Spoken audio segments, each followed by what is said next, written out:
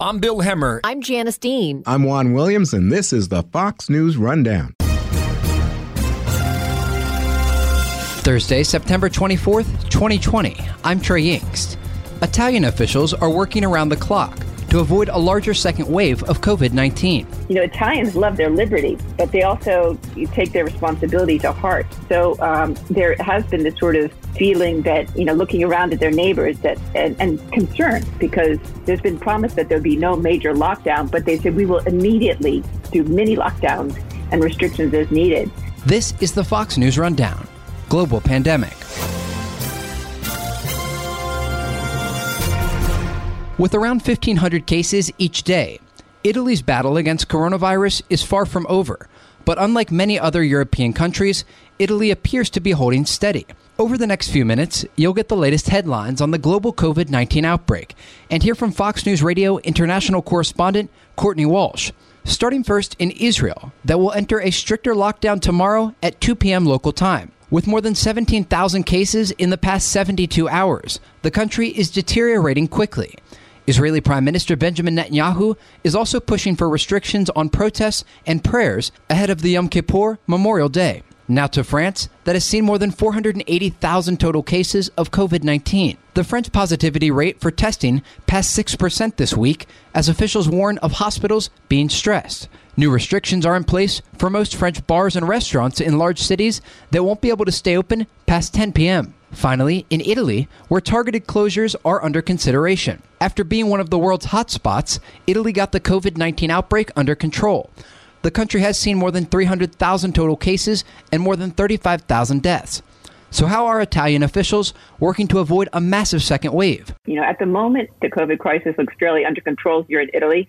So after the summer holidays, there was an increase. This is Fox News Radio international correspondent Courtney Walsh. She joins us today from Rome. The numbers had gotten to the lows of just a few dozen cases a day, and now it's up to around 1,500 a day. But thankfully, the fatalities are way, way down, averaging around 15 a day. But, you know, the Italians are here asking themselves, is this really due to like the testing and the contact tracing, along with all the masks and the distancing, or is Italy just a bit behind the curve compared to like other European countries? Trey, you might remember that Italy had the longest lockdown. It was like almost 2 months. And, you know, it was very stringent. Like I recall personally, we had helicopters flying over our house, and they're controlling the streets and people on terraces. And the reopening has been really very gradual. In fact, the schools are just starting now, while the schools in France opened in May and in early September in Spain. Just last Friday, the government here in Italy allowed up to 1,000 spectators for a sports event, only if they were seated apart. And France, meanwhile, like almost 12,000 went to see the French tennis open on a daily basis. So compared to our neighbors, the numbers look fairly good so far.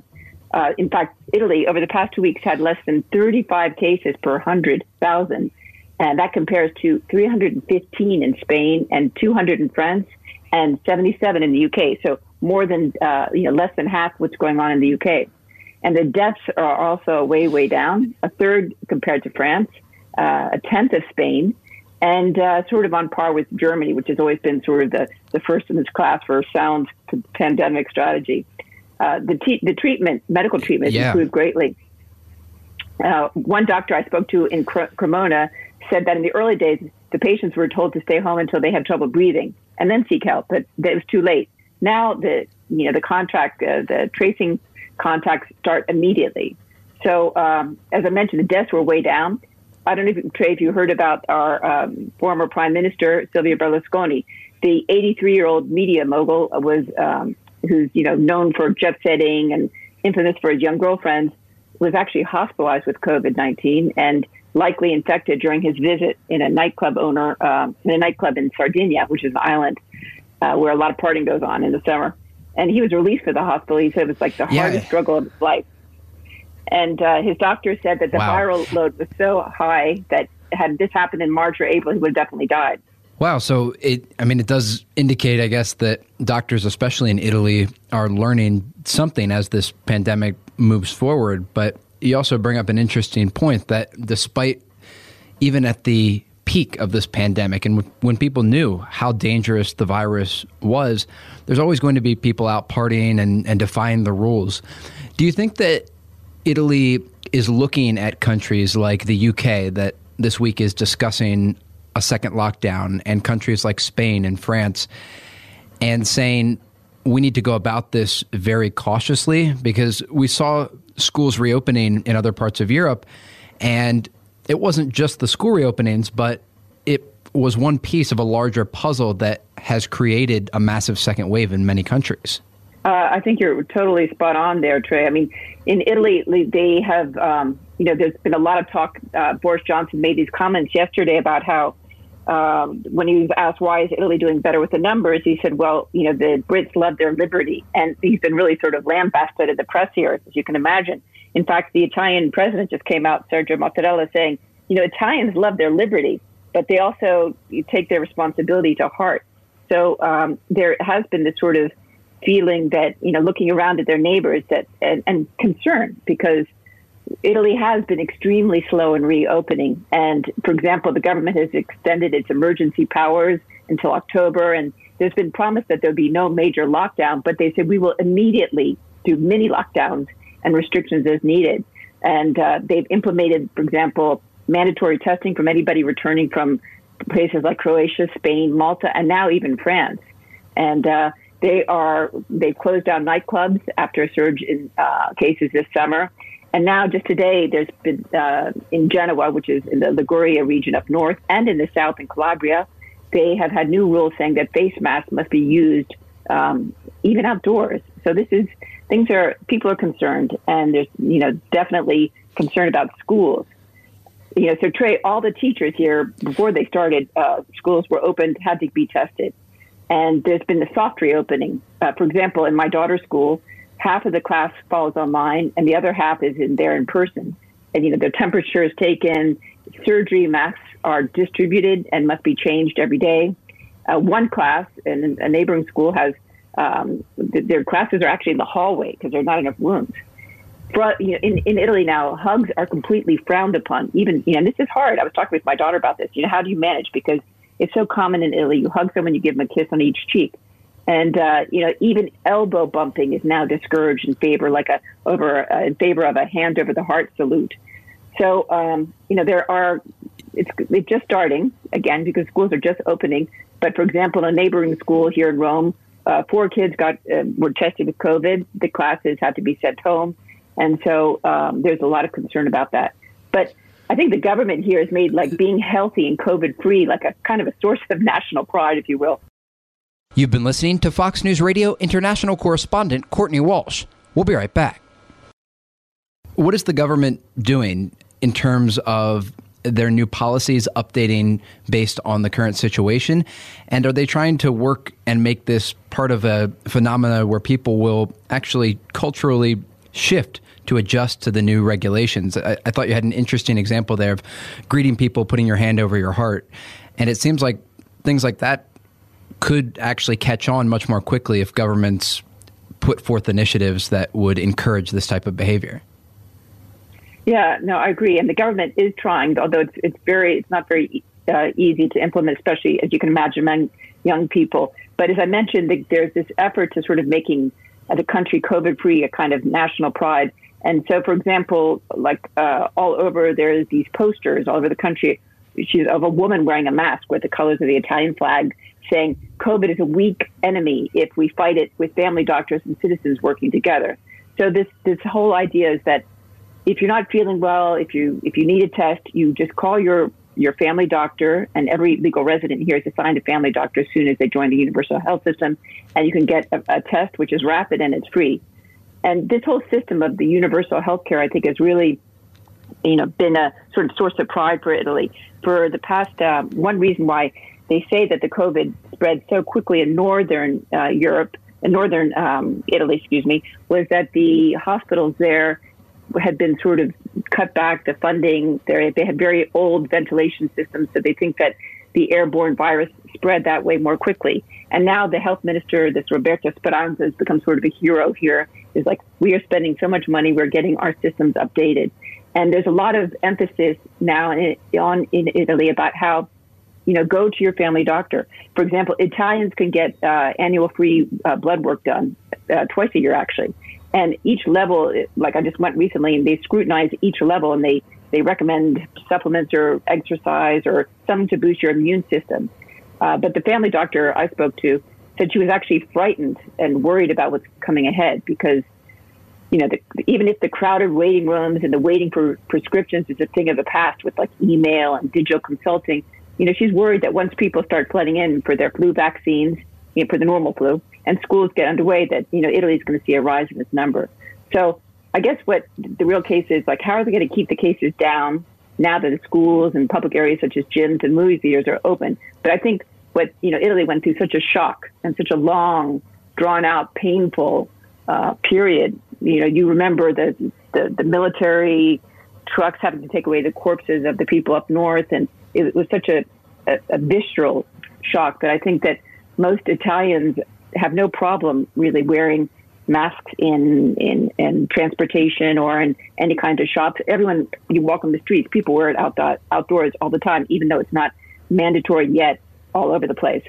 So, we'll see what happens. Of course, the economy there remains a big question, and that's where people are concerned about. Has the issue of COVID-19 become as politicized in Italy as we've seen in other parts of the world? I've found that to be one of the most interesting storylines during this pandemic is that a place like the United States, a place even like Israel, where we're broadcasting from today, politics has bled so much into the conversation about coronavirus that oftentimes it overshadows the public health initiatives, and people are so fed up with the back and forth political narratives from both sides of the aisle that they just simply ignore any sort of directive from the government. Has that happened in Italy? Are people upset with the leadership? Well, actually, it's an interesting question. There was recently just regional elections and a referendum on reducing the number of parliamentarians, which is sort of the battle cry of the current Five-Star and PD, the center-left alliance.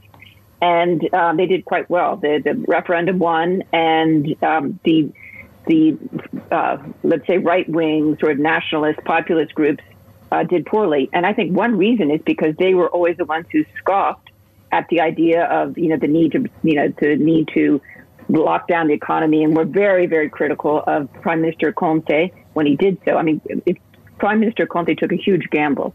And I do believe that he did that because he was advised by a series of scientific experts, and not just one. I mean, there's not just like one Dr. Fauci. There in Italy, we have like around 10, and they have different views. Some say that, some are more concerned than others, but the government has listened to them and has sort of taken a back seat to this. But I also think one reason is that the universal health system, the health system is sort of managed on a regional level, but there is sort of it's a national system. And for example, it was very interesting in the Lombardy area where Milan is based. The political leader there is from the League Party, which is this northern Italian right-wing group, and they're also the ones who were he was the one who was very distressed about closing down and avoided as long as possible. The nearby region of Veneto, which is also run by a guy from the same party, but had a completely different approach. He listened to one of the scientific advisors and said, this is really serious, and we have to lock down immediately the towns where these cases came up. We have to test everybody there. We have to spend all our money on getting tests and masks.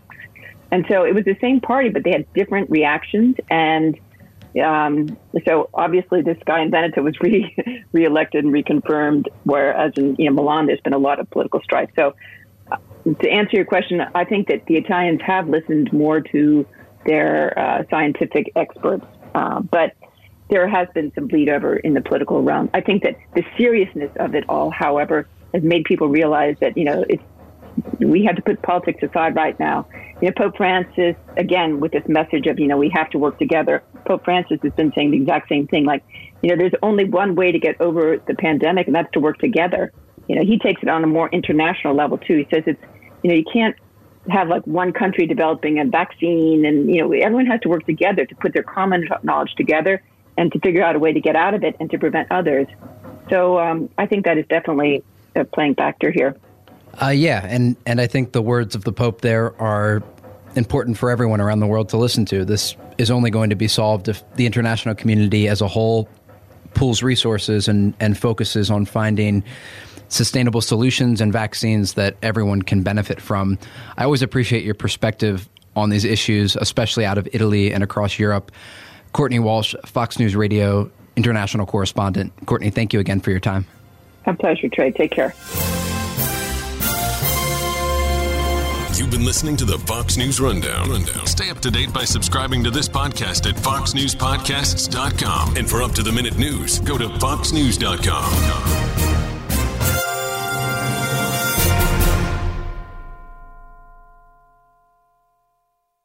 I'm Charles Payne. Listen to my Unstoppable Prosperity podcast so I can get you making money right now. Whether stocks are hitting new all-time highs or in free-fall mode, opportunities abound. So why are so many potential investors still sitting on the sidelines? In a new season of my podcast, I'm going to get you in the game. After 38 years on Wall Street, I'm ready to impart some lessons and get you invested in the greatest wealth-generating machine in history. Listen anytime, everywhere at foxbusinesspodcast.com or wherever you listen to your favorite podcast.